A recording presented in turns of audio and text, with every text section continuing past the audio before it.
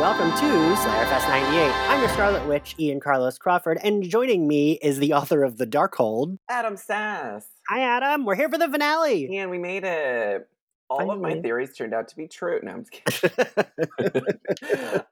We're so excited here because we've got some oh my god, these guests are so incredible. So I'm going to not waste any more time. I'm going to introduce them because it was Agatha all along. That's me, Misha Oshirovich. Hi, Misha. Hi, Misha. I'm such a big fan. Welcome to the show. Thanks. Welcome to the show that I've been on. Yeah. Fair enough. And then we are joined by the Grief Hoodie. Hi, I'm Monica Breen. Hi, Monica. I'm so excited you're on too. And then last but not least, we have Jimmy Woo's Safety Pin Flourish. Hi, I'm Alex Cack. Hi. Alex, welcome. Oh my god, what a crew today. Yeah, we got a pretty good group. We are here to discuss the WandaVision finale. Yes. I'm going to start off. I'm going to get kind of how you all felt, like your first thoughts after watching it, because I don't want to be like the negative one. I didn't love it as much, but Monica, what was your first impression after you watched it? I love stories of grief. So that by the end, when she said goodbye to her family, I was just a puddle. Then I watched it again and I had my critiques, but my first thought was like, oh, poor Wanda. And I love that. And if something makes me cry, and especially to be perfectly honest, I wasn't a fan of those two in the films. Okay. So like that love story kind of blew me away that they pulled that off. I definitely agree with that. Misha, what did you think? I am definitely coming at this from like a technical standpoint. I'm an actor, I'm a writer, I'm viewing the show as both. I will say that everything was tied up and or set up for future stuff in a very neat package with a bow. I don't actually love that. I kind of like when things get a bit messy, but it's Disney Plus. It's going to be formulaic. So there was a catharsis. It was great that everything was tied up with a bow. Do I wish it was messier? Yes, I do. Adam, I know we kind of discussed this, but you definitely liked it more than I did, right? For sure. I mean, I'm honestly frankly, I'm a blend of Monica and Misha here because I sobbed. I was inconsolable the first viewing, and then the second viewing, I was still inconsolable. Yeah, I have not reached a moment yet where I've reached a critique level. But I do the more I talk about it with people, the more I talk about it with people, the more I realize that I was. There's some stuff to critique, obviously, but I think also I think personally my personal feeling is that creatively, adventurously they peaked in episode 5, and then a lot of that afterwards was kind of taking it into a more traditional MCU house style, which no one should be surprised happened. It was after episode 5, which was brimming with completely unexpected stuff left and right, not just the Evan Peters reveal, but everything from, her rolling the credits over Vision while he's trying to confront her to her storming out of the Hex and kind of really changing the game there. I think that was when it was really, really, really at its highest, playing with our expectations and really probably setting itself up for people to be disappointed in the finale because there wasn't Mephisto and all these other people who were saying we're gonna show up. People really were thinking Doctor Strange and Professor X and Mephisto. I was really, we don't because I think with folks, I'm I thought after the fall the pushback of Rise of Skywalker that we would not be super on board seeing these powerful women stories being oh, there was some male devil person behind it all. 100%. So they think this was great. I actually couldn't agree with you more in that. I mean, what you just explained is kind of what I view as the two camps of WandaVision. There's the people that don't know the Marvel Universe as well, like myself, that are really in it for the genre-bending art form of this show, which has kind of created almost a new kind of TV show. And then there's the folks that are kind of in it for the Marvel storylines. I loved that episode for exactly the reasons you're talking about, because looking at it as an artist, I'm holy shit, this is so many things at once, and it's actually being done really well. But as opposed to being super invested in the Marvel of it all. So I will give you my slight counterpoint. I do think the grief stuff still 100% worked. I so I've been thinking about this with like expectations versus like what you're gonna get, and I don't know. I don't know that it was the fan theories, because half of the fan theories I found very grating. But I felt like the show itself kept giving us reveal after reveal and like huge moment. And for me, it felt like the last two episodes slowed down a little bit. And I didn't love the second to last episode as much. There were beats I loved, but I felt I don't love a slowed down penultimate episode. And then I felt going into this, they're just like the only really reveal we got was like, oh, that dude was just Ralph and it wasn't Quicksilver at all. And it was just like a red herring. And I don't love red herrings. I don't I know that they have said casting Emma Caulfield was a red herring. And for me, I'm like, well, that's cheap. Don't give me red herrings. I don't need like misdirections in a like show like this. Like it isn't a horror movie or a murder mystery. It's, I don't know, that's the stuff that bothered me, because if we're going to have these cool reveals, then like keep to them. And it also felt like the TV show, we just dropped to the TV show aspect, which I don't know how that could have incorporated into the end, but I felt like it was just dropped too quickly and easily. They literally mentioned it once in the end. Now that Wanda has canceled all her programming, we, the military, can, do things. I'm like, right. Yeah. That's not to say that's like my critique, right? But it's still enjoyable. I still think this show definitely was like one of the best series I've watched in a really long time. Mm-hmm. Yeah, and took a lot of risks. I mean, it's interesting because I feel like I accept the fact that at the end of any Marvel story, there will be like hand fighting and powers and explosions. And so I kind of feel like that's just what they do. If you make me cry in a Marvel movie, that's when it does something special. I would love to say that makes it something special, but I cry very easily, so. The way I felt about Wanda early on and the way I feel about her now, just the writer in me, and is so impressed that they pulled it off. Yeah. That I will give my life for her. I love her. I love what she wanted. I feel like she feels like someone who lost every single person in her life cumulatively. Yeah.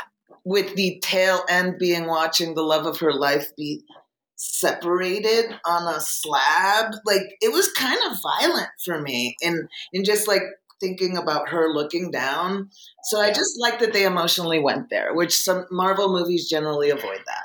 Yeah, I mean, this story definitely had more nuance, I would say, than a lot of other Marvel like stuff. And I'm a Marvel fan, right? Like I've been reading these comics since I was a kid. Like I'm all in on all this shit, but I will say, lots of times it's just like, cool, I'm enjoying these characters say sassy things to each other and then have cool fights. And that there's nothing wrong with that. But I like that this, I don't know. I mean, but prior to this, I would have said Jessica Jones and Daredevil were like my favorite shows that they had done. And now this is like for sure my favorite thing. But I don't even think, I don't think those Netflix shows are something Disney would be letting Marvel do again, right? No. I mean, Jessica Jones is about rape. Yeah. This season. So like, I don't think Disney Plus goes there.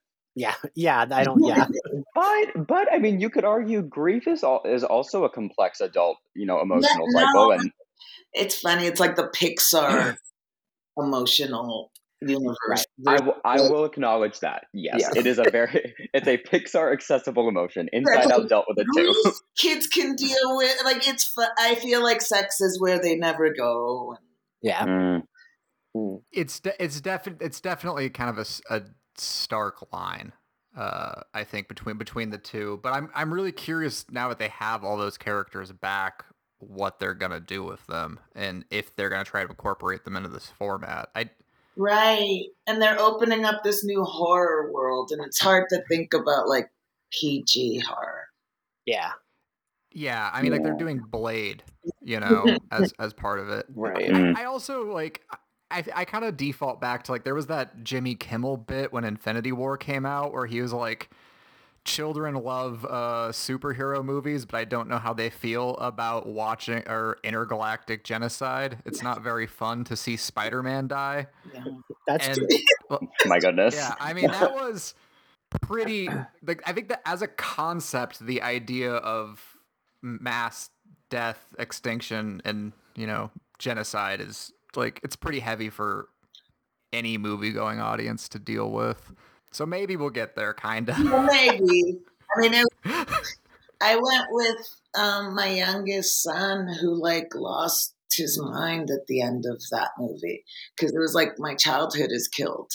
Yeah. My entire childhood has been decimated. And then I said, there are more movies being slated, so they're not dead. They're not all dead. They can't be dead. It's funny. I saw that with I actually saw Infinity War with my mother, who was in her 70s, and she didn't realize that it was like she kind of thought like, oh, I don't like that. That's how it ends. That's it. That's the end of these movies. I was like, well, there's more, but like I'm sure they'll come back. But also, she was like, "Are you okay? You cried a lot when Spider-Man disappeared." I'm telling you, like it's my husband and I are going through the MCU again because he really has only seen like a few of them here and there, and getting to Infinity War after seeing the bulk of WandaVision and having gone through the last year the way we have, Right. it was so traumatizing again. Like it was really. I was texting Ian. I was telling you. I was like, this is highly upsetting, and I don't know why I'm like seeing this for the fourth time, being more upset than I ever have been at this ending. Yeah, it's wild. I think I had told you too, Adam. I wrote an article, like an explainer on like for New Now Next. I wrote like, oh, this is like what happened leading up to WandaVision, and I actually did rewatch the end of Infinity War to remind myself like the order of events, and I was like, holy shit, going back to this, like that was upsetting watching in theaters, but going back to it now with like watching, I think at that point I'd watched half of WandaVision.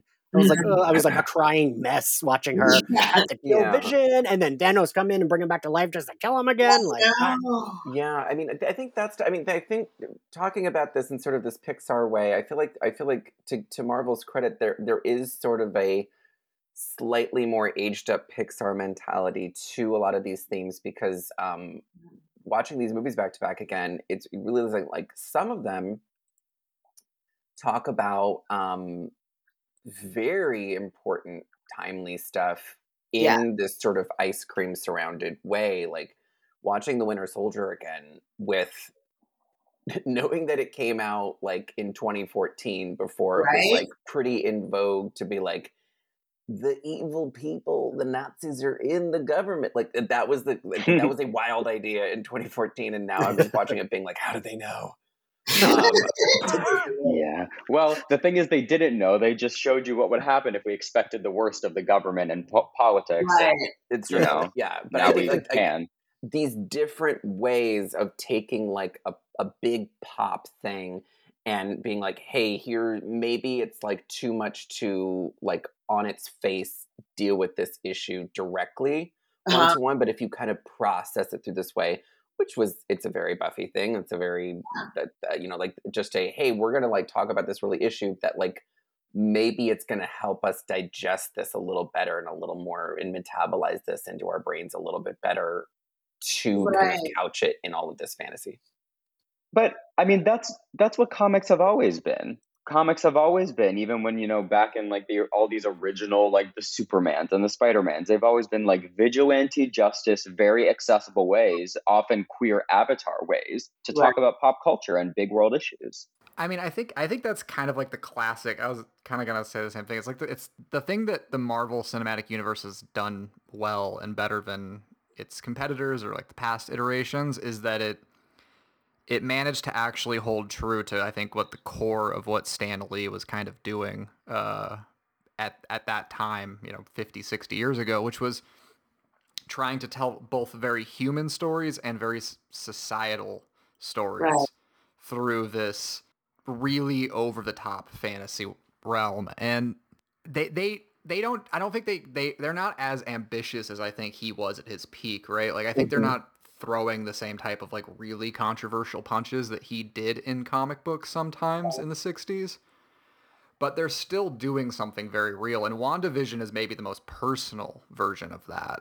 But I think a lot of the movies have some note, whether it's something that's kind of big and kind of political or worldly, or something that's very intimate. There's something in there that's far more than just like muscles and explosions. Oh, 100%. And I think they, like Pixar movies, work on two levels, because I think the experience of watching something like WandaVision is, I don't know that little kids were having the same fun watching it or same emotional impact watching it, but it could still be fun.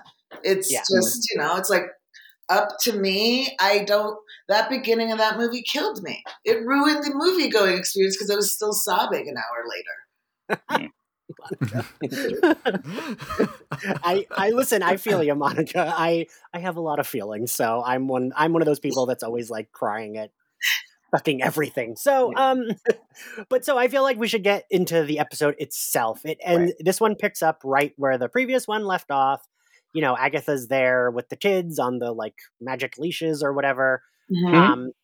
I will say I really, towards the end, I got a little bit like, all right, they're just blasting powers. But like at the start, I did really I liked this shit. And I liked the kids get released. And I love when she's like, go to your room.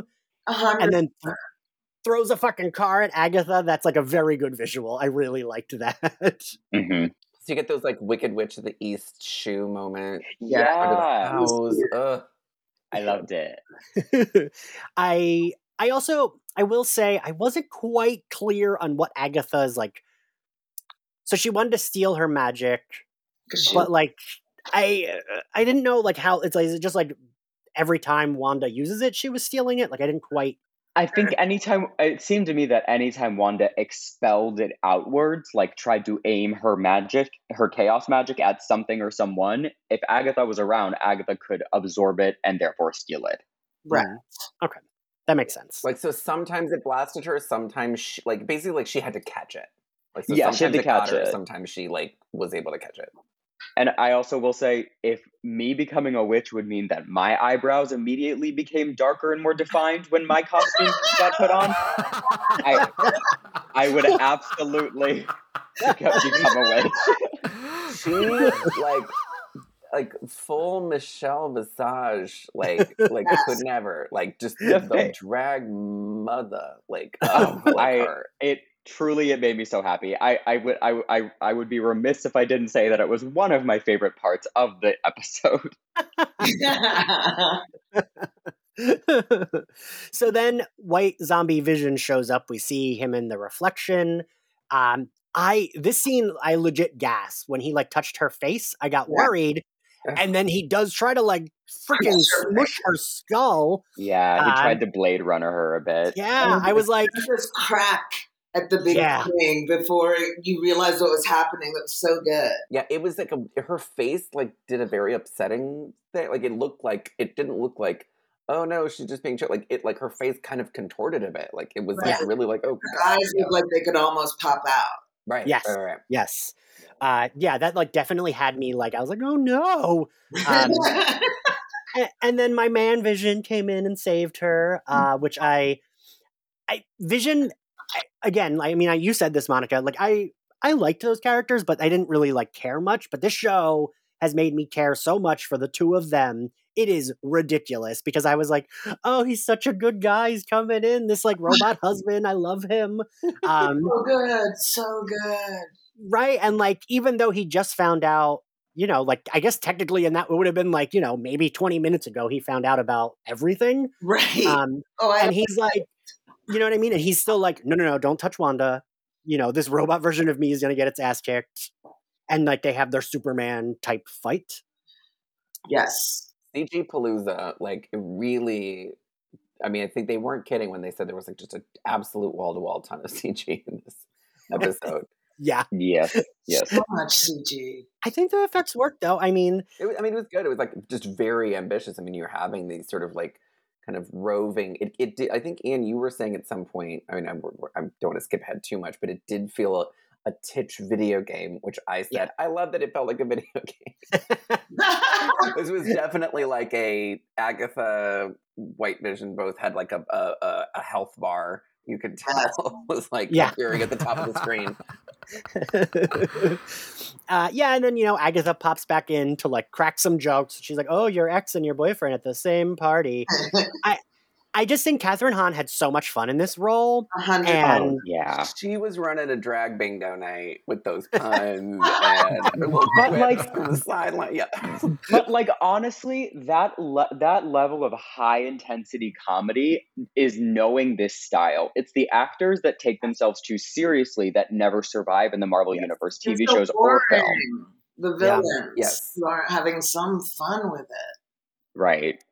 Well, and I think that, like, realistically, I can't think of another villain that we got in the Marvel Universe that was this much fun aside from Loki. And, like, I think that's, like, a thing that's missing, right? Like, a lot, like, Thanos, all right. I mean, he's just, like, an all-powerful dude on a mission. To watch. Yeah.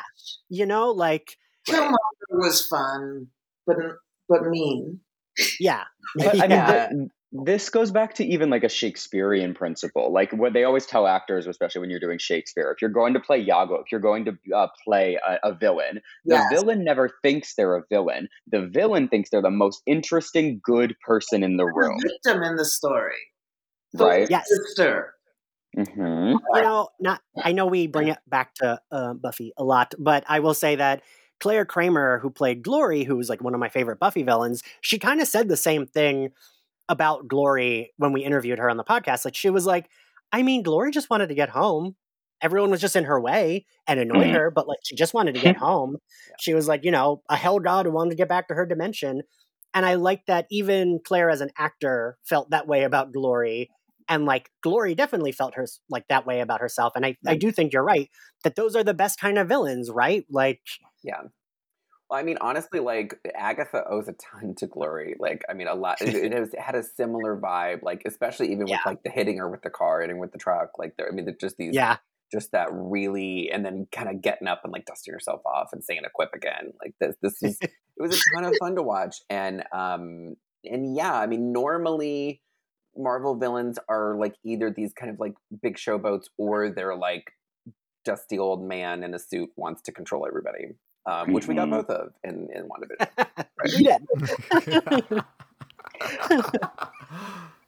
So I want to talk about the Pietro stuff. So then we cut to Monica being stuck in Pietro's room. This was one of my big letdowns for the finale. Is that we spent so much time with Monica, Wu, and Darcy, and we spent especially Monica developing her character and her powers. This felt like. Right, like it felt like mediocre. Yeah, but I always feel for the creators in the weird way because and so part of me is like, but Wanda and Vision are the two. They were such side characters until they became this enormous love story. So part of me is like, well, they have a track record of introducing. Kind of not in the strongest way, but then building a character. So I'm willing to give the benefit of the doubt. That's fair. I think Monica and actually probably Wiccan are going to have their like day in court very, very soon in some of these movies. So I think they did set them all up kind of very well. But in general, like, yeah, we're seeing Monica in episode 7, like fucking walk her way through this barrier and like having that huge moment, and then just like maroon her in this house, and like that was definitely like, oh god, I wish we could have spent 10 more minutes on the runtime and had a little bit more for her going on. For both. Yeah. Right. Well, I will also say about the Pietro of it all, like, so my roommate actually does know the Marvel Universe really well, and, he was explaining the Scarlet Witch lore to me and all of that, but when Evan Peters showed up as Pietro, my roommate got very excited early on in the season, like, oh, this is definitely Marvel opening up a multiverse theory. This is going to bring a whole new world, because, with Evan Peters having appeared in the X-Men films. Right. And from what I understand, the way that they handled Pietro at the end with this reveal and, with Agatha having been controlling him, does that not completely debunk the whole multiverse theory? It does. It Yeah. does. I mean, he's just a guy.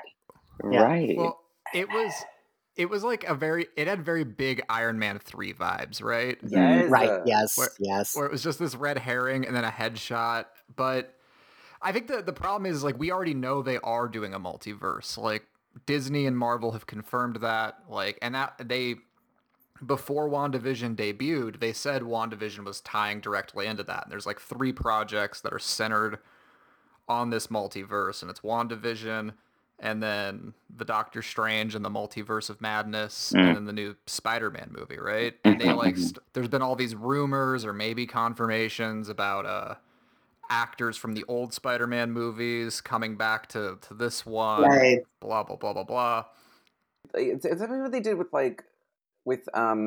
Mysterio, and then with this, which is they seem to be like way too cautiously entering it. Like, they're clearly going to do the multiverse, but they keep cluing us into, yes, the multiverse is coming, but they keep like pulling back and not doing it. Like, they were like, Mysterio was like, I'm from a different universe code, but then he was a fraud. And then this is like, oh, it's like, oh my God, they're pulling him from another thing, but like, oh, but not really. Like, they seem to not be willing to like really 100% do it until they're doing it. Right. Just a tease. Well, and that brings me, Monica, I'm going to ask you a question because you've written for Agents of S.H.I.E.L.D. Is a lot of that, because Agents of S.H.I.E.L.D., I think, did that sometimes, right? Where it'd be like, ooh, maybe like they had Ruth Negga and they were like, oh, she might be a telepath. And then it was like, oh, no, she's not. Right. Like, a lot of that is kind of like Marvel's control, right? Yes. Like they don't want the people to go there yet, right? Yes. So it's like they have a comic book universe and they're trying to allocate, well, we're saving this character for this 5 years down the line. So so you're sort of adjusting as you go along, which is every TV show. I mean, it's not just limited to the Marvel universe. You're sort of playing with the hand you're dealt, and then you get new cards. And my metaphor is just weak there, but I think like definitely there seems to be something where they're building everything very carefully. And what I like is that, as slow and sometimes like way too slow as it could be, I feel like these movies are sort of built with a little more longevity maybe than something that's really directly immediately responding to fan theorydom. Where like they're not making these shows to keep up with the very fast brains of mega fans who are like, yes, that's the multiverse, and they're going to go here, and Mephisto's behind it, and this is gonna, like, they're doing this very one stone at a time. Right, and I think they're trying to come up with an organic story that ties everything together in a way that, like, I do wonder if they ignore fan theories just to not have those voices in their head. I always wonder about that. I think that feels correct, because, like, I think, like, that can lead, because then again,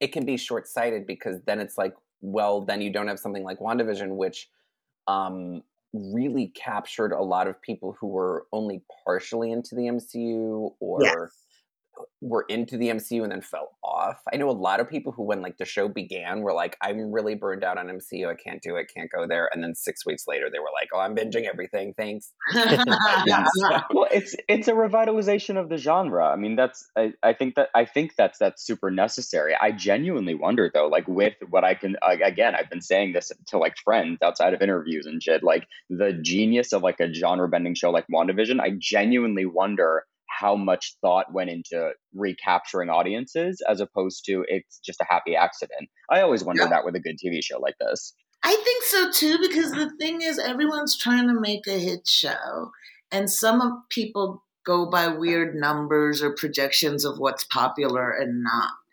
And then there are other people who have a story to tell, and then people find that story.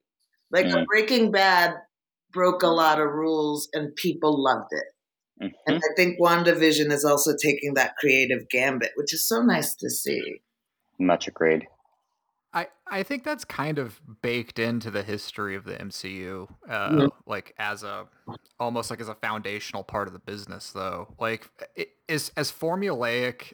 We're like 13 years into this thing at this point, and so like as much as it seems like it's very protected and very structured and very, very a formula they follow. I think we kind of forget how incredibly risky some things were at the time. Like 100. I mean, Black Panther was a risk. Right. Yeah. And they were hopeful, but just visually it was a risk for everyone. And wonderful, because sometimes I think what they're learning is you have creatives who know how to tell the visual medium or the television medium, but still use the Marvel sort of playground, but tell a story. Because WandaVision is very much a TV show about TV shows, which is fascinating. So it has a structure that's not like anything else in the MCU because it's about TV itself. Yeah, I wonder what it's going to feel like watching Winter Soldier. That's probably not going to be super in conversation with the medium of TV. Like really just being like, oh, this is going to be a movie that we're going to like break it apart into 6 pieces. Like I wonder if it's going to be that. I think they said that though. I think they kind of specifically said that they wrote, shot, and filmed it as a film, like as a feature film, and then just like cut it into an episodic thing. Yeah, and they're doing that with a lot of that slate of 80 TV shows. Like they put forth WandaVision as an example of the new kind of limited series that they, as Disney Plus, are hoping to almost coin, if you will, like a way for audiences to binge, enjoy, get excited about, then move on. Right. It's to me, it's so interesting because I think the whole like MCU experiment is such a like modernized, like updated version of like old school serial movies, and this is like just reinventing that format a second time, and I love this idea that they took something from like 60, 70 years ago, blew the dust off it, said we can do this again, pretty much at a time when everyone thought that movie theaters were going extinct. They succeeded at it, and then they have moved into this new thing, and they're like, we're going to just do a new version of this again for your home living room. To me, that's just really a kind of an interesting, like it's a creative endeavor and like a type of art almost unto itself, just the way it's formatted. Yeah.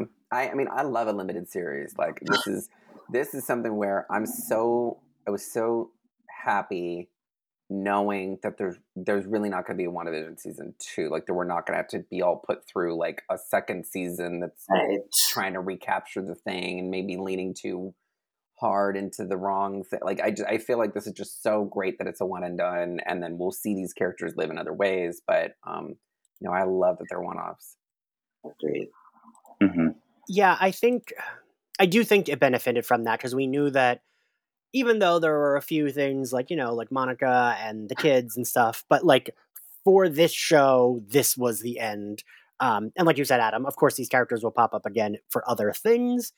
But I kind of think it's almost like it's very comic booky to me that like, I mean, I said this before about Darcy. Like I like the idea of Darcy being like kind of the go-to scientist in the MCU that's like a human ally to these superpowered folks. And like she helps in the ways she can, and I like her being able to breeze in and out of things. And having it be like, oh yeah, Darcy's in this limited run comic book. That's what that feels like to me. I like that kind of shit. Like even with Jimmy Woo too. Like I mean, none of us were expecting like the fave from Ant-Man to like show up in this show. Like I mean, it was nice. It was fun. Yeah, it's kind of fun. I mean, he delivered though. Oh my god, he stole the spotlight so much. Yes, he understood the style. He understood it, and the comedy. Yes. Yeah, all of them really did, and I think all of them, like Monica was more like the quote unquote straight the straight player there in that trio, and Darcy was like the helpful scientist who's going to do exposition, and Jimmy Woo is like the nice supportive guy that's there to help. That trio was like the people's couch. Like they were like this Greek chorus. It was brilliant that they had these funny people taking the piss out of stuff when it got too heavy. Yeah. Yeah, and I mean, that's the kind of shit I love in genre. I mean, I think maybe that's a reason I was just a little disappointed in this finale because the three of them became my favorites. Yeah. And then they kind of didn't do much here. But again, Monica, you are right. It's like it was Wanda and Vision's show, not. No, I just have hope that they're setting something up. Yeah. I mean, to that end, like we know when we're seeing Monica again, and like we're seeing Monica again before we're seeing Wanda again. You know, like we're seeing Monica. It sounds like a couple of times before we're gonna see probably a lot of the rest of these characters. So Yeah. I think in a very real way they were like, she's gonna get a lot of story and a lot of screen time very soon. So you know, let's. And here's the thing: I do think there was a little bit of a letdown with that character. I mean, I thought her big heroic moment was undercut. And I was, I wished it had been a little bigger, but at the same time, I was weeping by the end. So it always comes down to that for me. I'm like, I was sobbing in the end. So Yeah, So it must be good. Yes. Yeah, Monica kept getting like Susan Lucci a little bit because every time she had a great moment, it was someone else's much bigger, like her big giant moment in any other episode would have been the thing we were all talking about, but it happened in the Agatha All Along episode. So like that's all anybody was talking about. And then this being the finale, like so I feel like that there was a real fighting for like conversation domination. But I mean, that's why we got those not one but two post-credit scenes that everybody, was dying over. End of episode and then post-credits. I love that it felt like they were winking a little bit with Monica's mid-credit sequence because I don't know, because I feel like isn't the next time we're seeing her going to be like in Captain Marvel 2? So it was a little like, oh, Monica, people want to see you in the movie theater, and I was like, we sure do, yeah. Oh yeah. Right. Which one comes out first, Secret Invasion or Captain Marvel 2? Because I think she's in both of them. She'll probably be in, but it possibly Secret Invasion. That's the thing. I think these TV shows kept getting bumped around, but I don't even think they're filming Secret Invasion. Yeah, I don't sort of screwed up, I think, schedule-wise because of, Regardless, she's gonna meet Hulkling in Secret Invasion, and then she's gonna be like, and she's gonna like connect them with Wiccan later. I feel like she'll end up setting them up years in the future. So in the comics, Jessica Jones is kind of the one that's there that like helps the Young Avengers. She's kind of like the like adult ally there to like help these superpowered kids. And I kind of, while I love Jessica Jones, I wouldn't be mad if Monica ended up being the one put in that place that like helps these superpowered kids, since she's the one that like she's the first superhero that like met Wiccan and Speed. Yeah. I kind of would like her in that role because she already has a bond with these kids, I love the bond she had with those kids. Yeah. Even just in like, I mean, not only just like kind of delivering them, but in the sequence with the military, but we're skipping ahead a little bit. But yeah, because like that was probably one of my favorite sequences was them all taking on the Sword folks. But you're right, Adam. We are skipping ahead. So we go back to Wanda and Agnes. Wu does the whole, am I bluffing? Because my friends at Quantico are coming. And then we learn he is bluffing. But he does call them, which I do like that he like reversed his bluff because it's like, oh, but he did get a chance to call them. Then we cut to Agatha and Wanda in the town square, which Tom Lank mentioned that's just the Paramount Studio lot. And that's all I think of when I see them in that town square, that like, oh, that's just like the Paramount lot. Living in LA ruins you for movies. Yeah. Correct. Like you're just like, oh God, what a cold late night this must have been to shoot this. Horrible. Yep. So we learned that it is the Darkhold, which it was first introduced on Agents of S.H.I.E.L.D. and was in The Runaways, which I do like. I don't know that they'll ever connect it to either of those shows, but it's a nice little, oh, cool, this was first shown in those shows. Kind of like, and so Monica, I said this on a previous episode, and someone thought I was insulting Agents of S.H.I.E.L.D., but I really love Agents of S.H.I.E.L.D. because I said that I don't think Marvel acknowledges like any of those shows, and not because they're bad, but because Marvel just like doesn't want to acknowledge a lot of those shows. when I worked on Agents of S.H.I.E.L.D., it was like the TV and the film people. And even though it was one universe, the film people were the film people, and we were the little TV people. And then now it's all one. So Right. I feel like just even structurally, the new batch of television shows will have more continuity just because you're not following, like you're not seeing a late draft of the script as you're writing the TV show, hoping to intersect the two. God, that must have been so fun for you. What's really fun is Winter Soldier, when we saw the early cut, and it's like, oh, S.H.I.E.L.D.'s Nazi? Okay. All right. Oh, well. All right, well, that's cool. That's cool. Let's revisit where we're going. Yeah.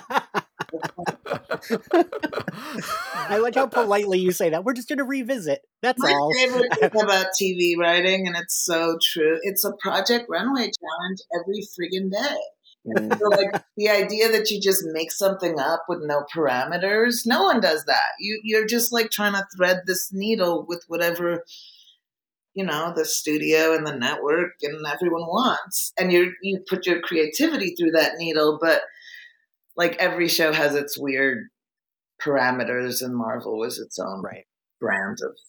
Monica, I'm impressed with the politeness with your speaking. The political correctness of it all. I am a words. No, the Careful. first. Yeah, I'm just going to shut up because.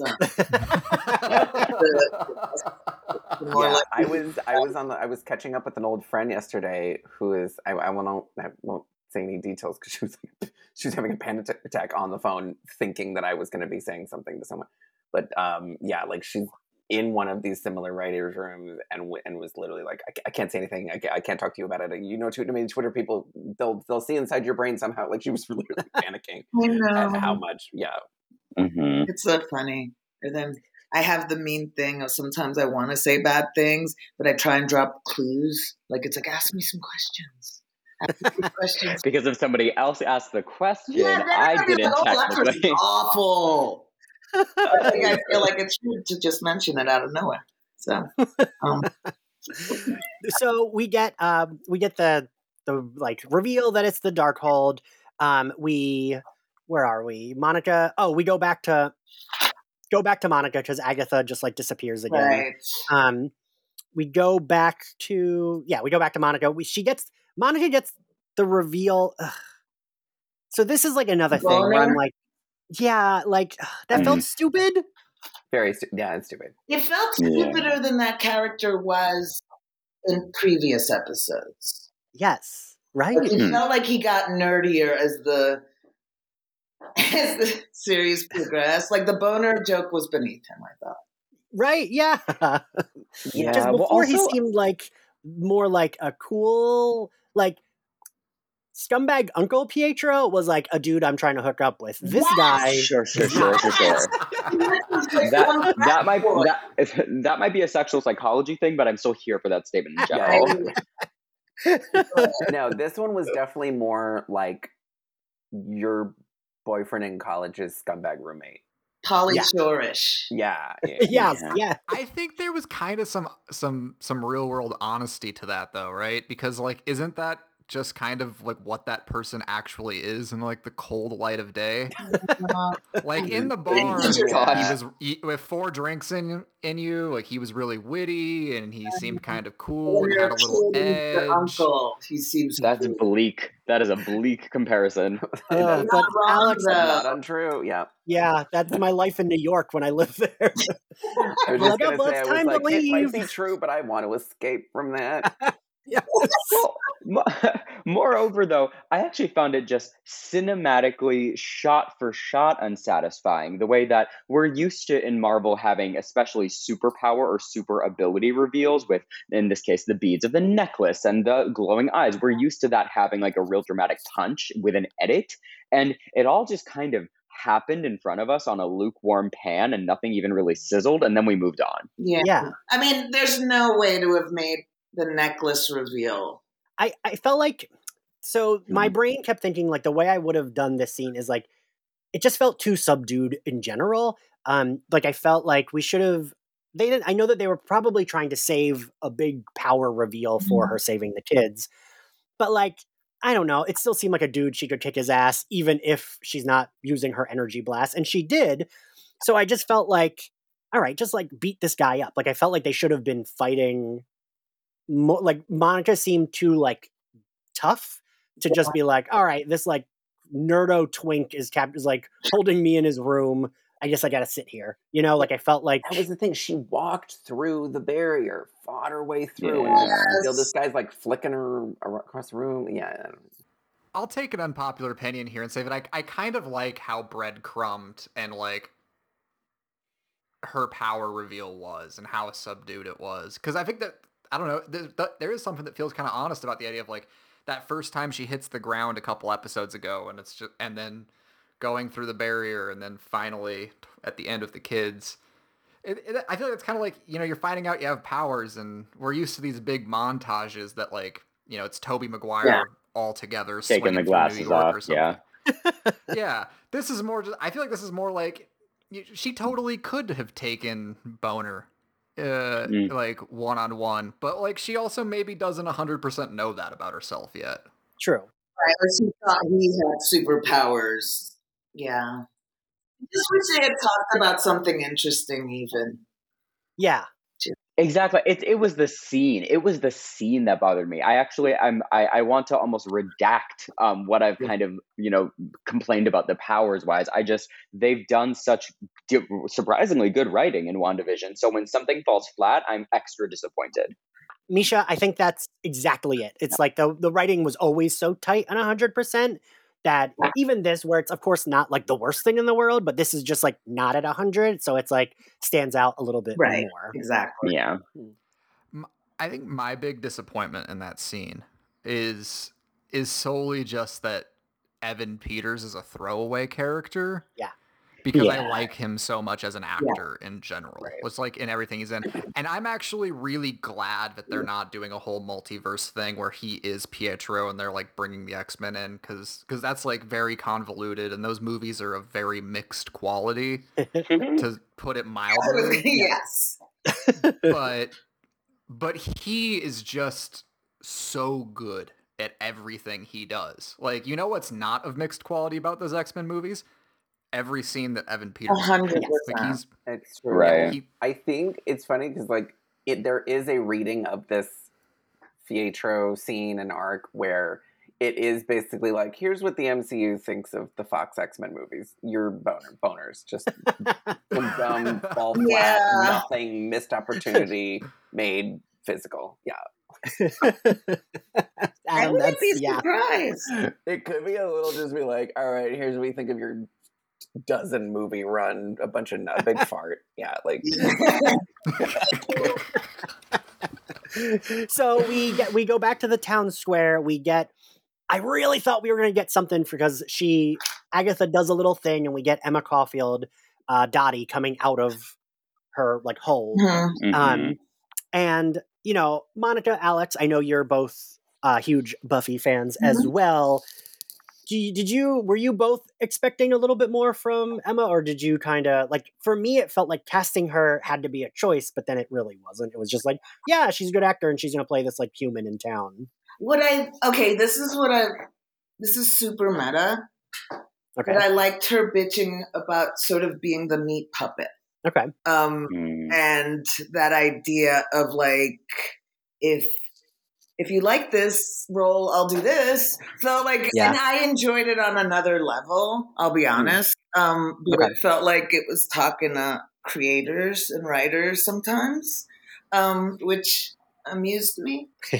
All right. I will say that her performance of the complaining of the meat puppet of it all was actually the only, in this episode, performance of the humans coming out of their trances that actually satisfied me, because I don't think it served the story to have this ultimate mob of people just start begging not arbitrarily, but abstractly. Yeah. Whereas she and her writing was coming at it from this is really dangerous and I know there's stakes, but let me try to please you because you're scaring me. There was more development there. See my kids maybe my kid could become friends with your kids. So Yes, like, which I thought was exactly. a kind of, I like that story. But Mhm.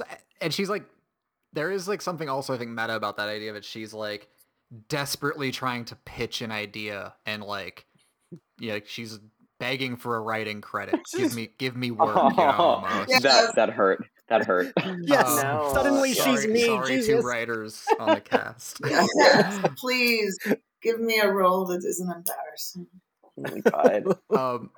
I wasn't to answer your question though. I wasn't expecting more screen time for Emma Caulfield, but it was like the Evan Peters thing for me, where it's like she's just such an amazing actress, and to see her so underutilized was a bummer.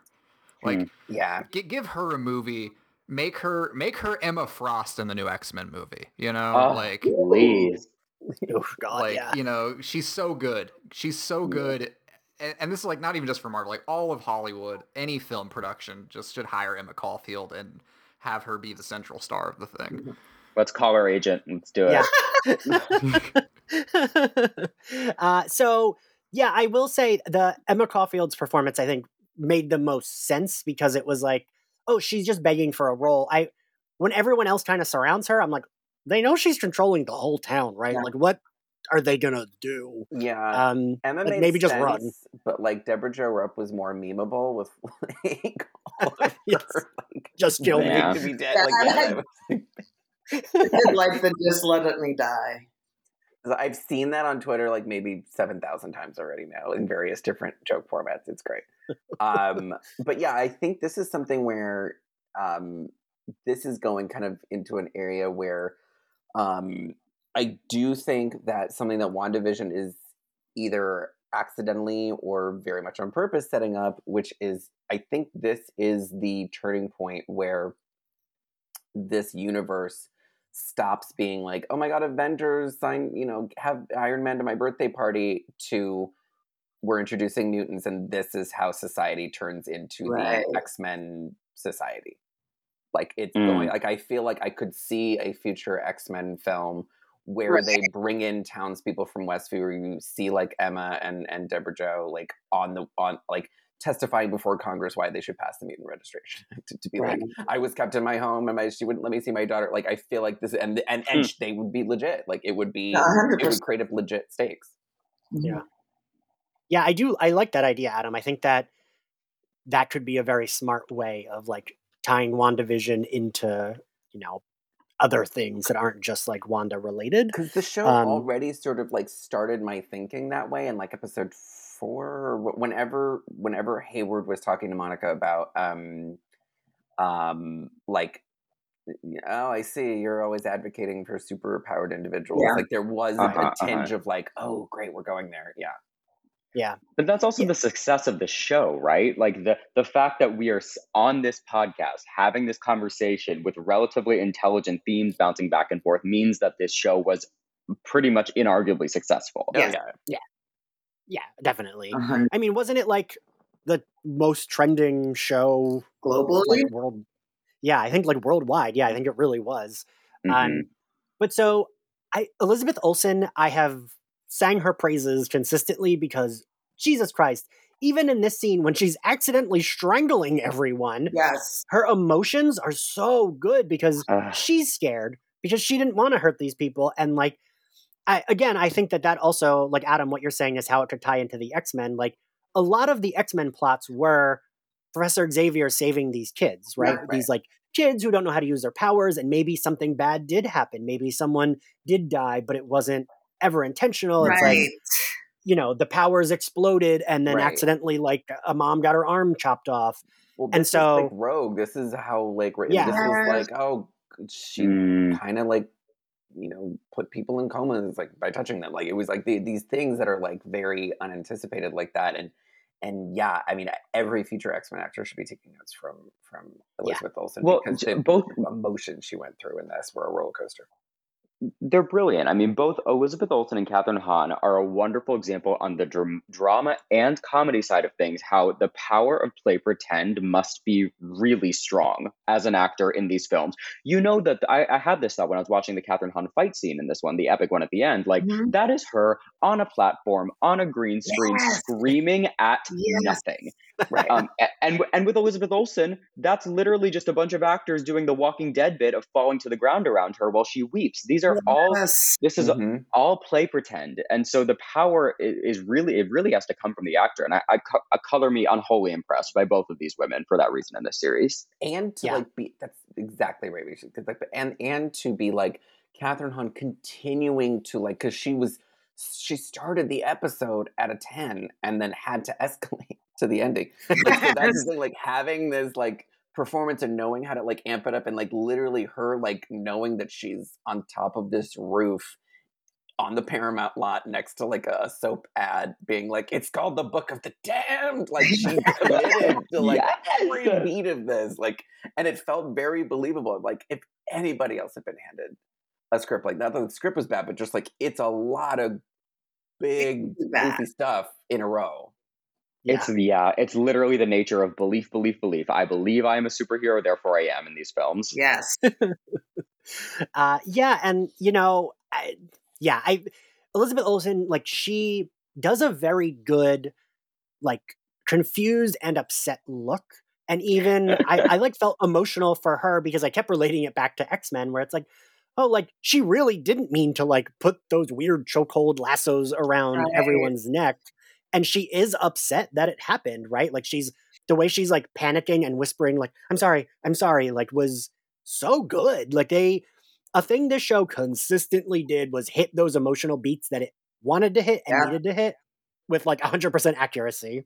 Yeah, it was gay rights with her because she really was like, because she would go into these things where she convinced you that she was all of these emotions at once, because she could very easily go from like scared to haha, just kidding, I'm like really vibing on how powerful I am right now, like later in the thing, like how quickly she oscillated. And that makes Wanda such an unpredictable character and more fascinating, because we don't know going into Doctor Strange 2, is she going to be a villain, an anti-hero, the hero, the lead, the whatever? Like, we don't know what tone she's going to take, because we know she's sorry this happened to Westview, but she probably is not going to be stopping messing with reality. Right. Well, and so speaking of emotional beats, so she gets upset, she opens the hex a little bit, tells everyone to run, which we later learn no one got out of there. I mean, Emma Caulfield's character even said, I had a child at home. So like, really needed to... She's like, I can't run. I got like kids locked in the house. Like you did. Yeah, how could she make it back in time? Like, yeah, I feel like, yeah, if Emma Caulfield was dipped into like her Anya thing at a certain point, Anya would have reacted like, well, as I just said, I need you to let my daughter out first. And like, I've already made myself clear. To repeat. Yeah. Just to circle back to what I said earlier, Wanda. Circling back. Oh, that would have been a circling back email. Yeah. It's like, well, no, that was definitely, I feel like, yeah, that was definitely like the vibe of like when you ask someone 2 questions in an email and they only respond to one and they say, have a great weekend. You're like, well, there was a second question in there. God. That hurt me in my soul. That's every email I send out for this fucking podcast. But so she does open it a little bit, and then we immediately find out that it's making Vision and Billy and Tommy all like literally fall to pieces. And this like this part, like this is when I teared up. I was like, oh shit. That's when I was like, this is what's gonna have to happen at the end. Like that kind of like set it up. You know, right? That was when it's like, oh, so you ruined this world. The family goes. That's heartbreaking. Yeah. I feel, it was literally like the pitch room where someone was saying like, well, what are the stakes of this? Well, it gets pretty clear, like she has to like keep holding everyone hostage or let her family disintegrate into non-existence. And that part hit me just because I was like, well, now I know how this is going to end. I'm not going to be happy about it. And I thought like the acting there, like, poor fucking Wanda, Jesus. But I do love that once she gets them back together, this was like one of my favorite parts. The idea of like the family being like, all right, now we're all going to fight. Like we all have powers. We all know we have powers. We are good to fight. And that's the shit I love. You know, Vision goes off to fight the white zombie Vision. Wanda says to the kids, boys, handle the military. Mommy will be right back.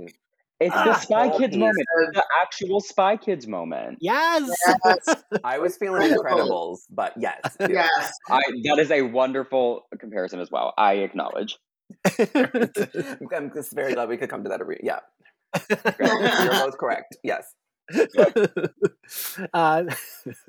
That normally doesn't happen with two queers. I'm impressed. I was like, what is this agreement? Yeah. I was going to say, this is very strange. Amicability? Is that a word? I don't know. Move on. Please. Here we go. We're syncing up. That for me, I love that shit. And I love that. I mean, she was right. The kids did have the power and they handled literally all those guards very easily. It's funny that like it's weird that the next show is gonna be all military. Yes, and I'm like, oh man, this entire Falcon and Winter Soldier, this 10-year-old Billy could just like handle all of them. But so we get Vision is in the library fighting the white zombie Vision, and Vision. A thing that white zombie robot Vision is like his thing is that Vision and Wanda need to be like exterminated or whatever. What was like, so Hayward's plan was to build Vision. Hayward never really cared that much about Wanda aside from getting like a dose of her power. I don't really know. My confusion is like, what was the end game here? He sends him in. Did he just want Vision to kill them both and then he would have been fine? Because basically creating white Vision is illegal. It's against the Sokovia Accords. It's against Vision's living will. So he knew he would not be able to bring his Vision online and like legally get away with it unless he could frame it in a way that was like, oh yeah, Wanda brought him back to life and then she died and we got rid of her. But like, here we go. We've got a Vision, we should use him. Interesting. That is very well maybe correct because these thinner spiderwebby storylines I actually don't follow as well. But like I thought it was he could justify bringing the white Vision online in order to neutralize the threat of not only Wanda but this Vision inside of the world, the original Vision that was created for this TV show. Right. I thought that he could justify having built the weapon because, look, I just saved you all, so don't you feel silly for telling me not to build it. No, he was fully going to be like, oh, she brought this one online. Like, it's like, because there was no like proof of that. Like, yeah, I mean, yours is like basically it. Like, it's basically that with like that little added, like, he was going to like fully pretend they didn't build this thing at all. Yeah, he like, in that like thing that all villains do where they go through like, they do like an exposition of their master plan to one of the heroes. He like did that to Jimmy. Yeah. Yeah. I will say I thought it was incredibly and wonderfully Hollywood meta that literally when he gets like slammed by the truck, she just says, have fun in prison, straight white cis evil man.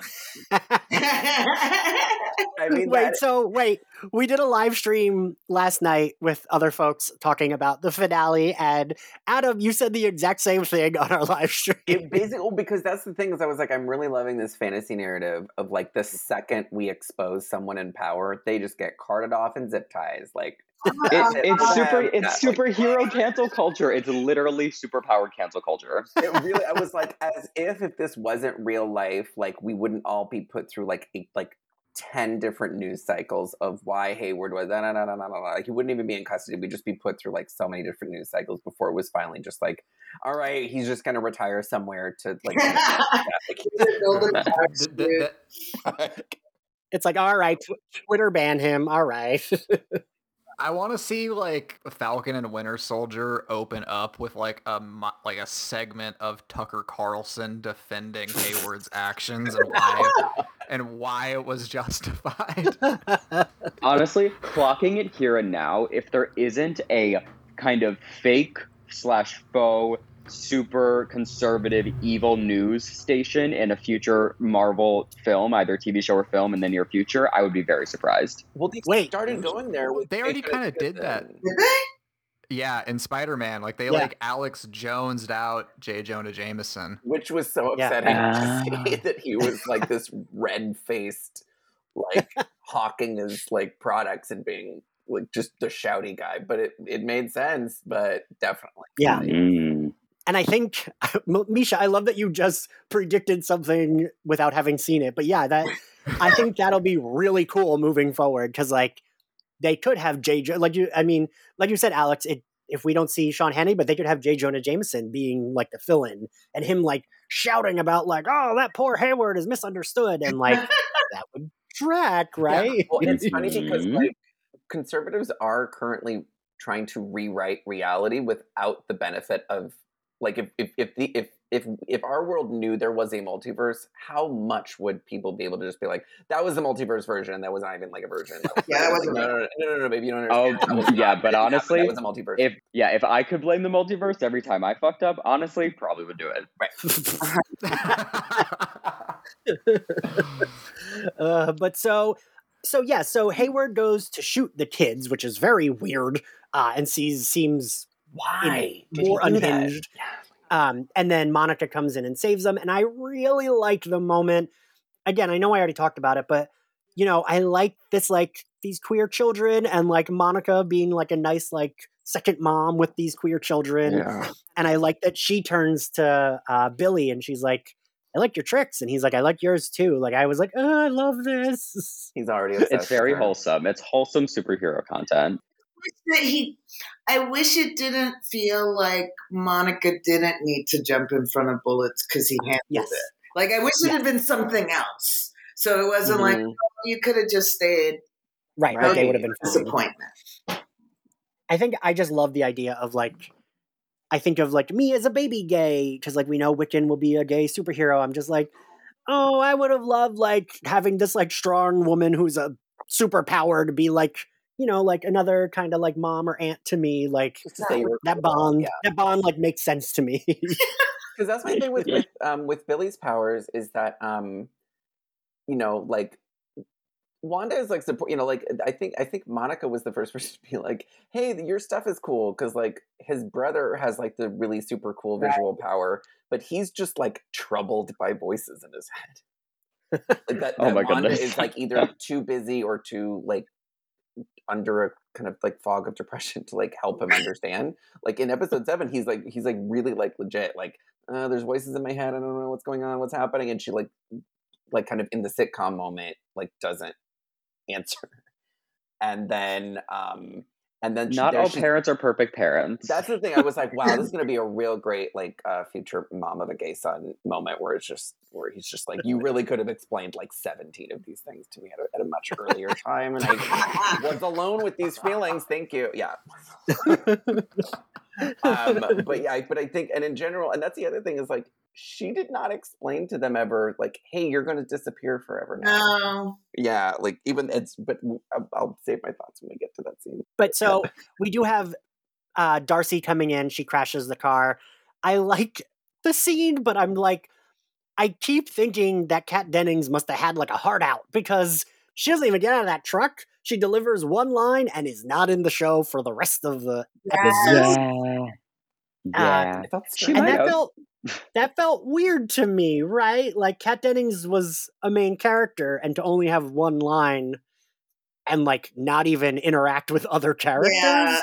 And she just disappeared at the end. she had a heart Yeah. out. She had an audition. Yeah. Yeah. Well, no, they actually she- started filming Thor on the next lot over 10 minutes after she filmed that. So. She did. Or more realistically, she had another gig and she had to go sit in a hotel for 2 weeks. that Also is that, the gig. yeah. Yeah, that is more the gig. I would like because that's the thing. Like, I think this is coming back to Ian's like forever point, which is getting Monica, Jimmy, and Darcy back together as like a kind of taking the piss out of the situation a little bit. I would have loved to have, because like Darcy's whole thing was she was like really explaining the hex and this and this and that from a metaphysics point of view, I would have loved to have seen the payoff of her going, "Oh, they're just like Salem witches. This is wild. This is nuts." Watching them fly around, and being like, "Well, I can't really explain this. I'm sure, yeah." Like, you know what? That I would have loved that, right? Yeah, that would have been cool for her to be like, "Oh, well, that would have been. I guess all my science doesn't matter." That's the thing. It would have, I it would have been a killer moment. Yeah. I didn't know I needed that, but now I feel like I feel like I've missed out on it. So I'm not sure that I love that you brought it up. That's what we're doing here with these episodes. We're just thinking. We're just ruining it. Welcome to the professional it ruining. Excites me for the future possibilities, though. Like the idea of like Darcy being in the next Ant-Man and like nerding out with Michael Douglas on science stuff sounds super cool to me. Yeah, I would watch that. That sounds infinitely watchable. Right. Completely on the flip of that, this is such a tangent. I promise I'll make it quick. But like, I recently started reading about witchcraft from a purely like historical, I'm fascinated standpoint, and like.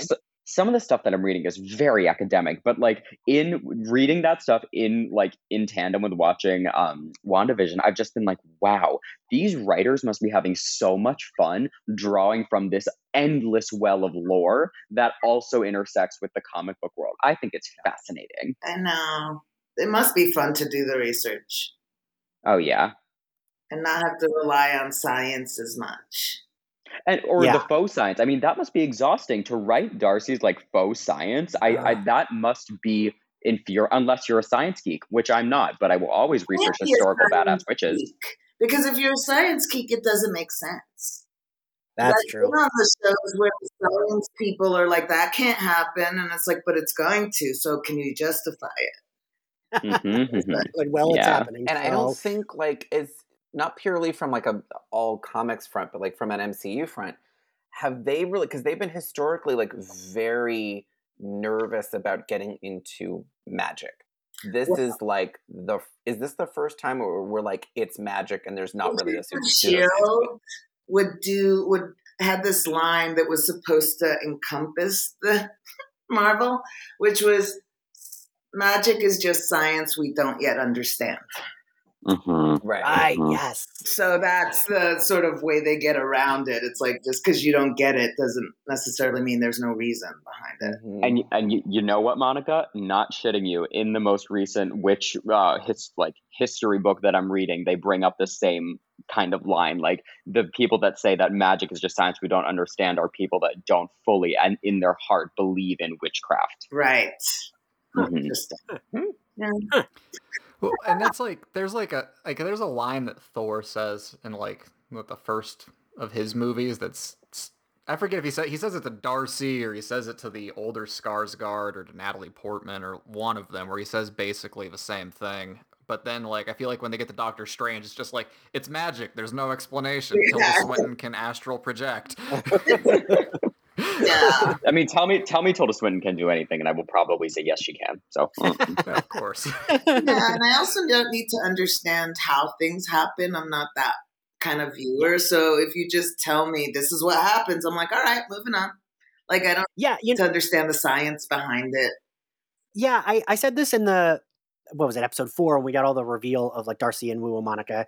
Like, I didn't mind that Darcy only gave us 2 lines and was like, they're blah, blah, blah waves. That's why this is happening. And like, we moved on. That's fine for me. I don't need a long, give me 2 lines of nonsense science. And I mean, as a kid, I love Star Trek. You're making it up. It's not real. Yeah. So it will always be nonsense. And that's the thing. I feel like this is ignoring that, like, we haven't all been digesting decades worth of media that's just like, this is how it is. It's magic. It's never ending story. It's this, it's that, like there's ways to kind of talk about all of that, but I am glad that they are kind of getting into something now where it seems like they're not really having to pin it on that. Like, hopefully, like, this is sort of a nice bellwether that, like, yeah, you can just fully say it's magic, and then kind of folks are on board.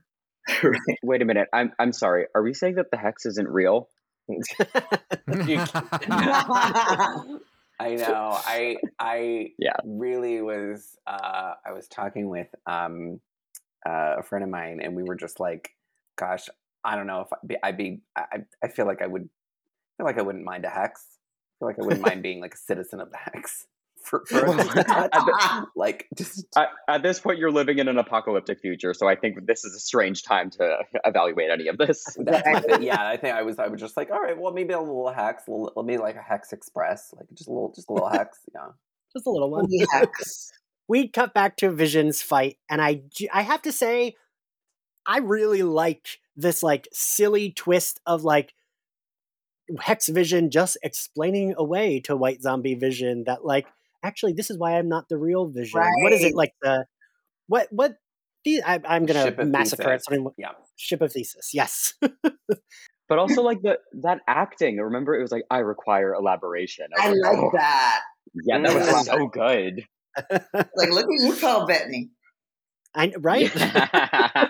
I think like his character assignment was like play it blank, and he still was fascinating. Oh, Yeah. absolutely.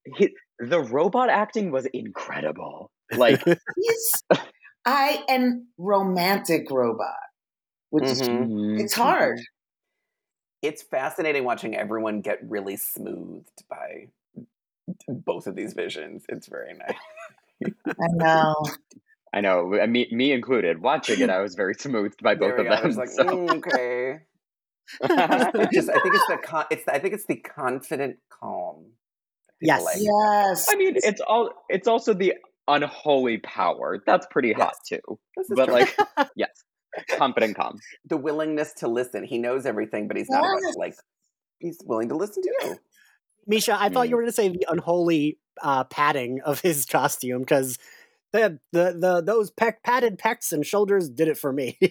Well, fair enough. I would like to believe they're not terribly padded, so I don't know what you're talking about, but sure, yeah. It's real. It's all him. It's all real. So then we get confident Wanda. Then we start, like, Wanda almost takes like a turn, and it's kind of like when, she goes up to fly there, she's like gonna get Agatha. Mm-hmm. And I like this, like, and understandably she's been really fucking depressed through the series, so she wasn't as confident. But I like that she gets a little bit of confidence here. She goes to Agatha. We get the like callback to the way she used her powers in Age of Ultron. All right. And suddenly they're at her like Coven trial. And I thought that was a really good, I don't know, everyone's doing good work here, because I love that Agatha is pretending to be scared. Agatha's like, no, please. And then is like, fuck you. I don't care. This is fine. Like, you thought this was a traumatic moment for me, but actually I don't care. Like, I love that. Yes. And even in the first time we saw the Coven, like either an episode or 2 episodes ago, with it was Agatha all along. I think it was an episode after that, actually. But that is Catherine Hahn's power in a nutshell. Like, please don't hurt me. I'm a scared woman. Actually, I'm a badass bitch. I'm going to eat all of you. Like, it was great. So then Agatha has the witches kind of attack Wanda, and I really liked this like image of these like skeletal zombie witches like accusing Wanda, like being like, you're a witch. It was very like Crucible, but actually the witches are accusing her. So it just felt so great. Like, and this is where like entering into this part, like through the finale, like there was such a palpable sense of like specifically 80s fantasy movies where it was just like scary as hell. And I think when you get into this like sort of like zombies and magic and this big frightening red sky, like I just think visually from a design standpoint, this was just absolutely flawless. So I think in the end, like for the quibbles, this was just such a masterpiece of like performances and design and this and that. Like, so I think like I'm going to be gushing from here on to the end. Noted. Yeah. Just so everyone knows, don't correct me if I'm wrong.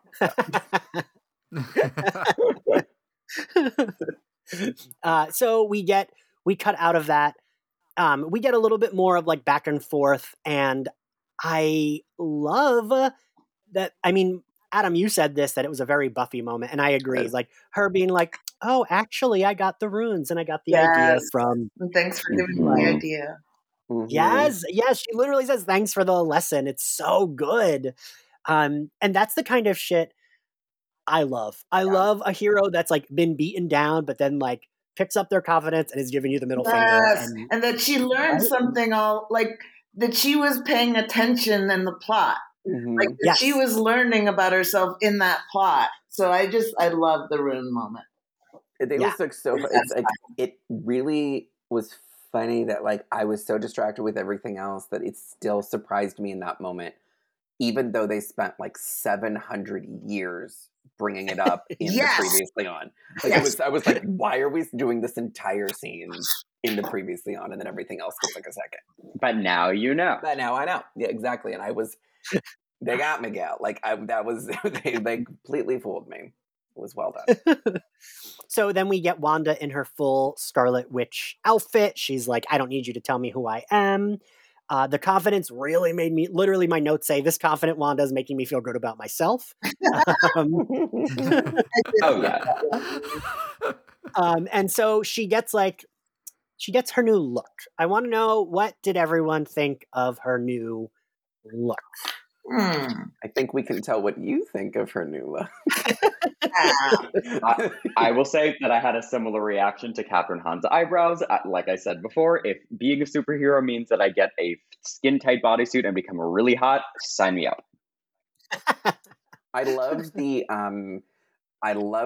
because I think we only saw like the outfit and sort of like these little snippets and pieces and I know there was like a lot of lighting effects that sort of obscured some of the detail, but I think like the neck piece for me was the biggest hit. Like this sort of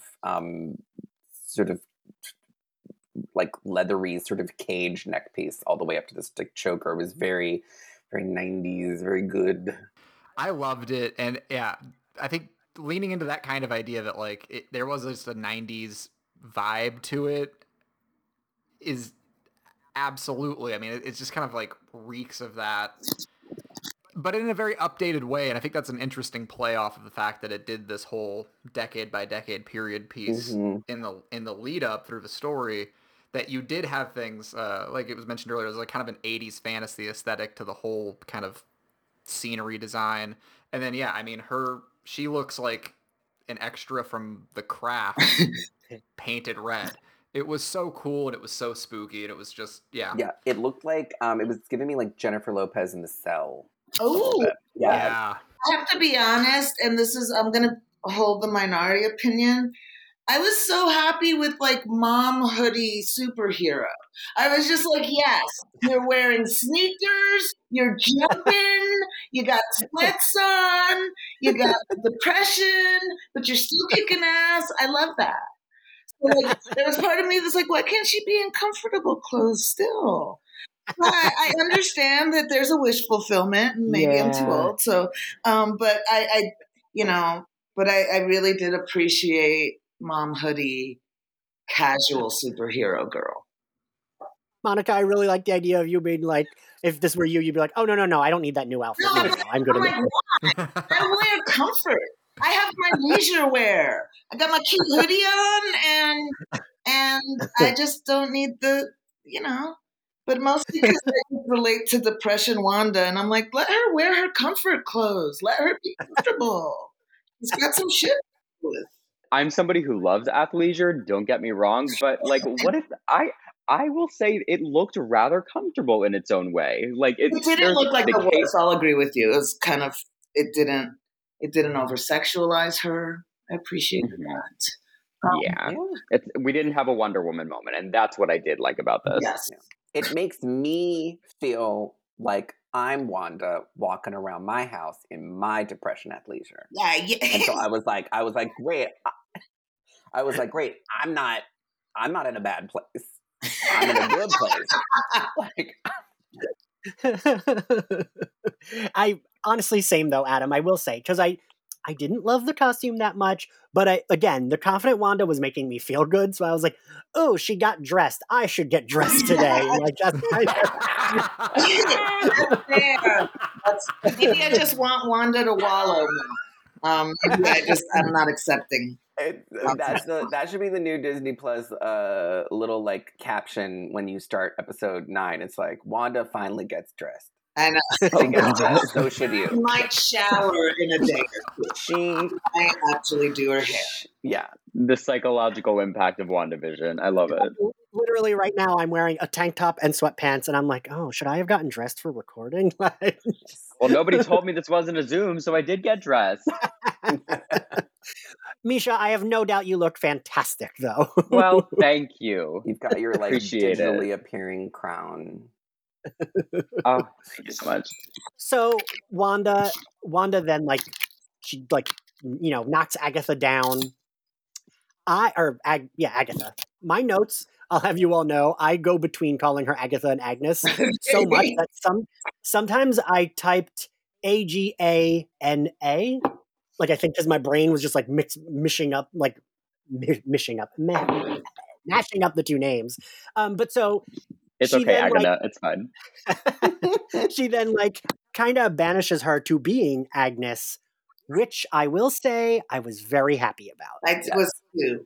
That was a cool moment. And I think because Marvel also loves to kill the villains, right? Like usually it's like the way we end the story is the villain dies. And I was very happy that Agatha is able to be around, because if they have Catherine Hahn and they can use her, she is so dynamite in every scene that I love the idea of okay, we get say in Doctor Strange 2, there's some magic they need help with. They go to fucking New Jersey and they're like, oh, we'll hit up, I'll take her back out from Agnes to Agatha and she can maybe help us because she can't really go anywhere anyway. Well, what's great about that, and this is what my roommate brought up as well, my roommate was really excited about the introduction of Agatha when she reveals herself, because from what my roommate told me, from what I now understand about the comic book lore, Agatha is who technically taught the Scarlet Witch how to control chaos magic in the comic books. So I think, and especially with the internet popularity of Catherine Hahn's character, I absolutely believe they'll bring her back. And I think it's really smart to have kept her in this little prison, because then they can harken back to the comic book lore of maybe, Elizabeth Olsen will need some help from another more experienced witch at some point. Well, that's kind of what I was gonna jump into, is the future for Agatha is very exciting, I think, because in the comics she's not a straight villain. She's a hero sometimes, she's a villain sometimes, she's kind of just doing her own thing and thinks everyone's dumb.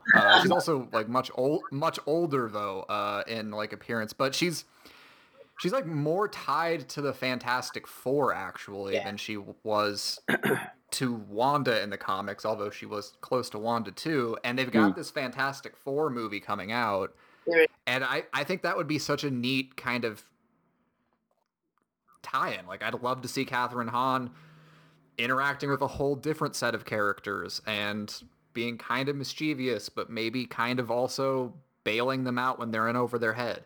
Yeah, I would love to see her have this similar, she deserves the Loki treatment, basically. I would love to see her continue. I would love to see a multi-movie arc of them becoming friends, basically. Yeah. I would love to see, I think it could be, really funny when they do finally age Wiccan up, if he just, he starts digging her, even though, she, they could be, kind of working together, basically, and then kind of be like, hey, remember when you, dive into this magical dog leash? And they're and she's like, I know, it was crazy, really time in my life. Yeah. So Agatha is banished to being Agnes. They go home and Jesus Christ. I don't think it was here. I think it might have been a little earlier when Vision says we're going to make it all right, but not for us. Yeah. And her face, the way she bites her lip and is like, no, not for us. That's for me when I started crying. I was like, no, I couldn't believe we were going to have to watch Vision die again. This time I really cared though. Right. Yes. This time I wept like it was a death, as opposed to just being like, oh, that sucks. And definitely I was I feel like the show had been preparing me for Vision's death so well that I was handling that with more of a quiver lip, where I was full ass not okay was the saying goodnight to the kids and knowing that went, and seeing again, not to keep bringing Buffy back, but it was very the end of season 5 with seeing that red sort of energy kind of coming for them, and her knowing that she has to do this horrible thing and walk out of the room. and having that just kind of moment of peace there really super broke me. One of the things that really struck me with Vision re-dying, so to speak, I think is how it serves it, like as a two-part, the Infinity War death to this, how much I felt like that actually kind of mirrored real death and grief in a way that TV and film normally doesn't, because I feel like a lot of TV and film deaths they go for the big kind of emotional overture, Yes. which is almost kind of like the grief processing, and they try to do that in the death scene.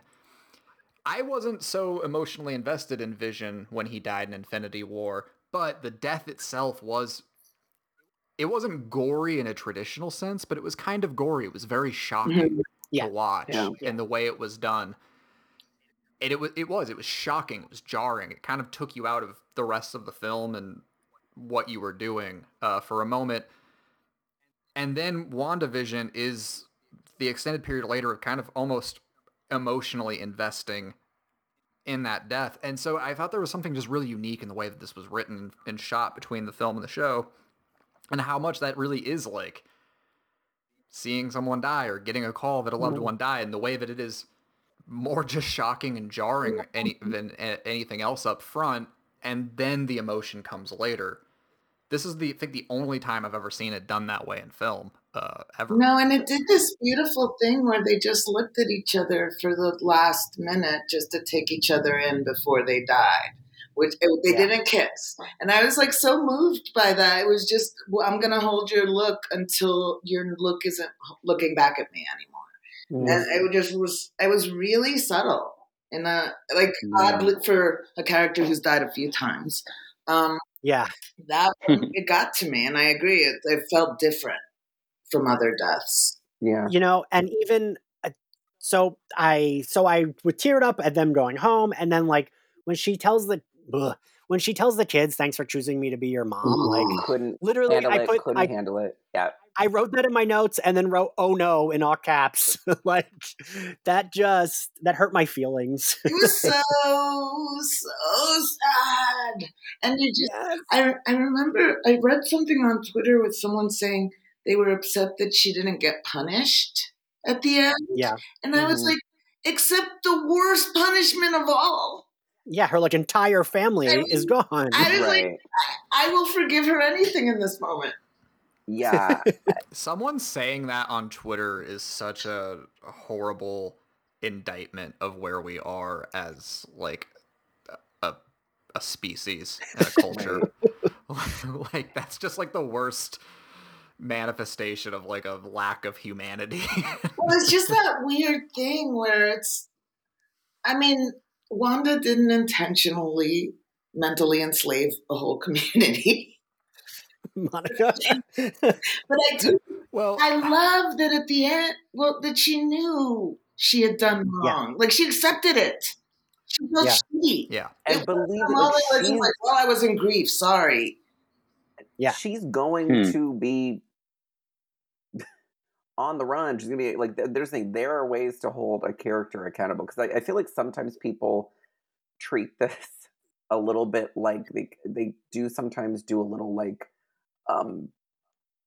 if this was like a real person, and it's like, well, no, in the sense of the story, it's like, where would she have gone? Would she have been held in some sword facility? She and we all know that it's corrupt, and they'll use her power now that they know that she's capable of doing all this. Like, it's not safe for her to go into some prison facility. She needs to abandon society, basically, go to this cabin and learn about everything. It's not going to do anyone any good to have her locked up somewhere under some... It's a weird way to want to end it. Right. Yeah. Because also, you can't put her in jail. Come on now. I think that was almost, I think, one of the key themes that got wrapped up in the other show. We talked earlier about the kind of cancel culture, air quote, parallel with Hayward and Darcy, like, pinning him in the truck, but this is almost like the flip side of like exactly that sentiment on Twitter, that like kind of bad consequence focused carceral politic type of attitude that we see sometimes, which is like we need to punish. And that's punishment is what accountability is. And this, like, I felt very much told the opposite story, which is a very real and very true thing, which is about the way that trauma and grief inevitably, almost inevitably, makes people hurt other people. Yes. Yeah. And they often don't mean to or understand what they're doing. I think And legit. That's a really uncomfortable story to tell. Yeah. That's a really, really, really uncomfortable story for Disney financed superhero movies to tell, but if I texted someone who is the only Marvel thing they've ever seen is Black Panther, and I texted them about that part and like that idea, because it just felt so, after the last kind of couple of years, I think, of like where our country is, and just all the really horrible stuff that like we've seen in our politics, and also in like I think there's been a lot of soul searching that people have had to do about themselves and the people in their lives, and in so many different ways. And yeah, I think there's a lot of people who have kind of those takes that are like, I really want to see this person get punished, like lock up Elizabeth Olsen. Let me see her, that same scene we saw in Civil War of her in the straitjacket, like tied to the bench. I want to see her that for the rest of eternity. And it's kind of like, no, like I want to see her rehabilitate, and I want to see her find peace. Right.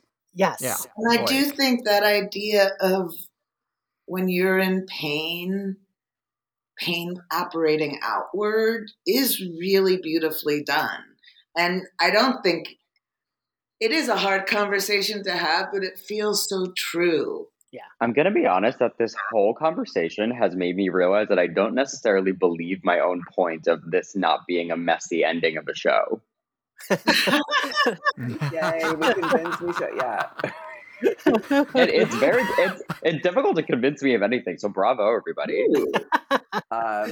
Yeah. I mean, honestly, well said, everyone. It's because that's the thing, we have been like confronting a lot of ideas of like, what does it mean to rehabilitate someone?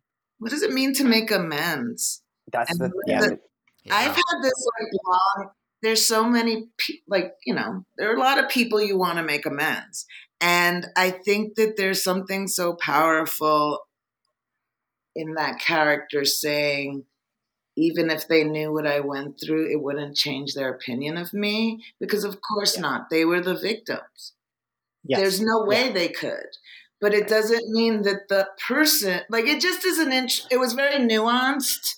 Yes. And I think it didn't diminish the story at all to make it so complicated. Yeah. Well, you know, we kind of talked about the same point earlier, though, when it was being said that like this would be a great tie-in for X-Men to have like the residents of Westview out there saying we need to register these people and follow them around and snoop on them. Which is like, obviously that's a very harmful and prejudiced behavior. Like the whole point of X-Men is to comment on bigotry, right? But that's just another example of like the residents of Westview are not bad people. They were, you know, victims of Wanda, whether accidentally or intentionally.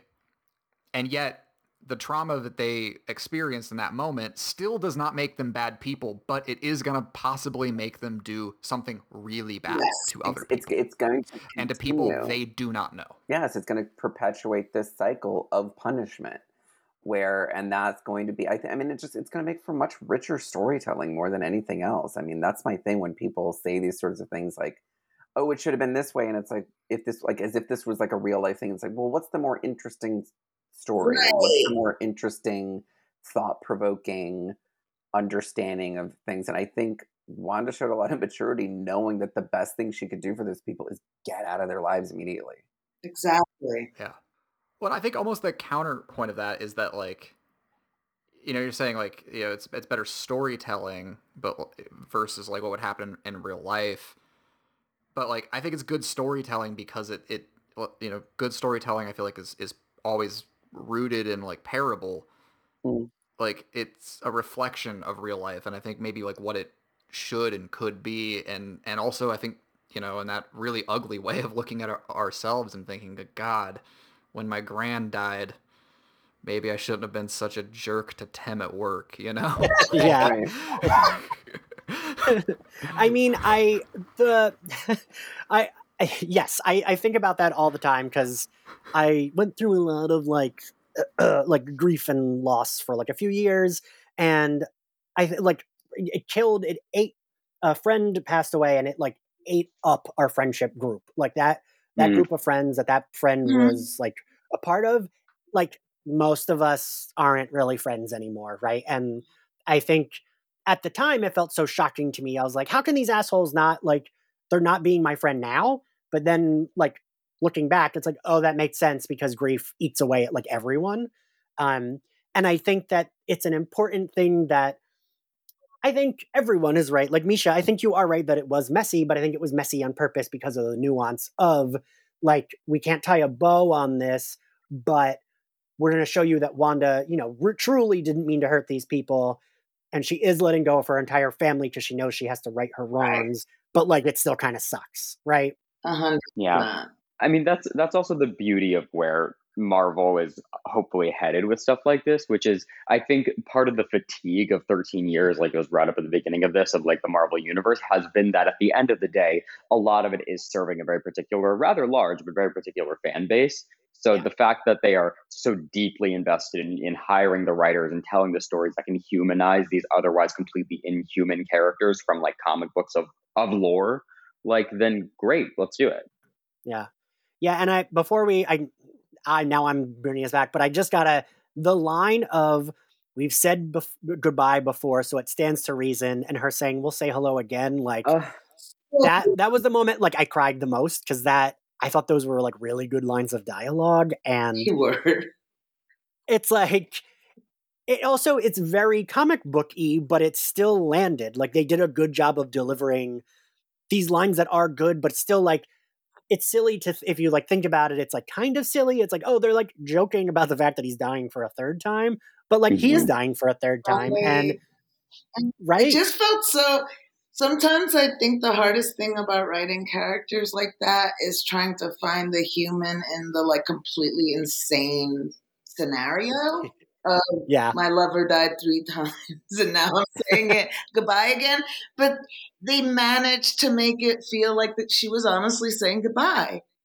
And the realistic knowledge that you don't know where it's going to pan out because you've already been through 3 different iterations of a life. Right. Which I thought was also kind of cool to make it very specific to their love story. Yes. Different versions of him being him. That line just gutted me, and it also made me like immediately at episode close go like listen to We'll Meet Again by Vera Lynn on repeat because I feel like it's basically just the same thing.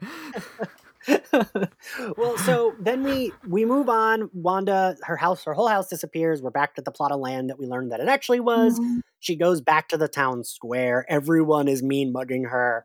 Emma Caulfield looks terrific. She goes up, and I do like the conversation she has with Monica, where I kind of was like, is she not going to like talk to Monica, the person she threatened every time she was trying to help her? But I was glad that they had a moment together because I feel like we needed that. And I was like already crying, but then I teared up even more when Monica was like, I would have done the same thing for my mom. I love that. You know? That was good. That was well done. Yeah. And like Tiana Paris is such a good actor, and her delivery of like, she's commiserating with Wanda, but also trying to like make alleviate some of the like guilt Wanda feels. And I don't know, I really liked that like kind of like more toned down scene of them and no one's crying, but we know there's emotions going on, Mm-hmm. So that brings us to the end, I guess. Wanda leaves town. We get our 2 credit scenes of an agent tells Monica someone wants to see her in the theater, and then they're a Skrull. She says, someone up in space wants to see you. We assume it's Nick Fury. As we saw at the end of Spider-Man, he is in space with the Skrulls. And then we get our final credit scene of Wanda.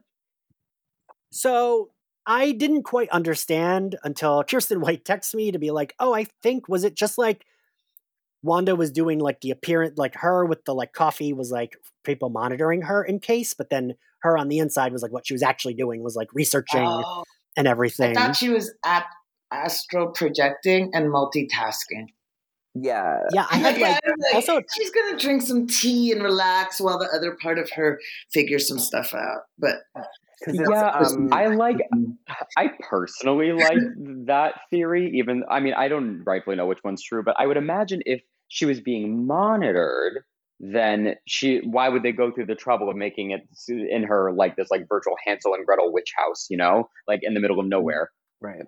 right, True. because I got the sense she's keeping herself away from people until she figures out how to use her magic. Yeah. Mm-hmm. I think this was That's definitely because this is similar because this is like paying off a line that Agatha had, which was that the Scarlet Witch's power succeeds the Sorcerer Supreme's. This is something that we have seen Doctor Strange do. He was sleeping at the time, like his body was Right. sleeping, and then his soul was doing all of this studying and research and whatnot. And this sort of winking to, ooh, she doesn't necessarily. She can still even be functioning. His body needed to sleep to have himself like do all this other stuff, and she can still go make some tea and enjoy that lake. Pretty good. The Airbnb looks amazing. She just needs a little getaway. She hasn't gotten the vaccine yet, but she did need a little getaway. So Right. So okay, well that brings us to the end. Favorite scene, Monica? When they were walking into the house, onto the porch, and their clothing changes into the regular parent clothes, and you knew that was a goodbye. Misha? I would say Agatha's return to Stepford wife realness was lovely. Alex? I am really torn on this. All right. Yeah, I don't have a solid answer. I don't want to just repeat Agatha returning to Stepford wifedom, but it's got to be kind of the winner, right? Yeah. Although I love how If nothing else, then seriously you're something. taking this. I'll overthink pretty much anything you give me to overthink. Good to know. Yeah. Well, okay. So, I mean, you're allowed to have the same answer as people. I often have the same answer as other I am folks. pretty cool. You are allowed to think like I think. You know what? I can't ever make a decision to save my life, so can you just do it for me? Absolutely. We have 2 votes for Agatha. Just imagine if Ian was like, "This is Slayer Fest. No one repeats themselves on this show." It's not that kind of show where someone It's Rules are funny meant to be though. broken. overstates their People- point. Yeah. People do, or they'll be like, "Oh, well, I can't say that to someone already." But I'm like, I don't care. Say whatever you want. But Adam, what was your favorite scene? God, I'm torn between Boys Handle the Military, which I thought was just like a super fun scene to see them and Monica kind of just swat these silly characters I don't care about away. And then, but like I think the real winner for me has to be the runes reveal. Okay, yeah, Adam. See, look now, Adam. You and I are twins because for my favorite scene, I have the family fighting together and the rune scene. They're my two favorite. We're two different emotional tones about the same point. Favorite outfit, Misha? Oh, anytime I get to see the dark eyebrows and the full getup for Agatha and Agnes, I'm just like Catherine Hahn stan is what's really going on here. But yes, that.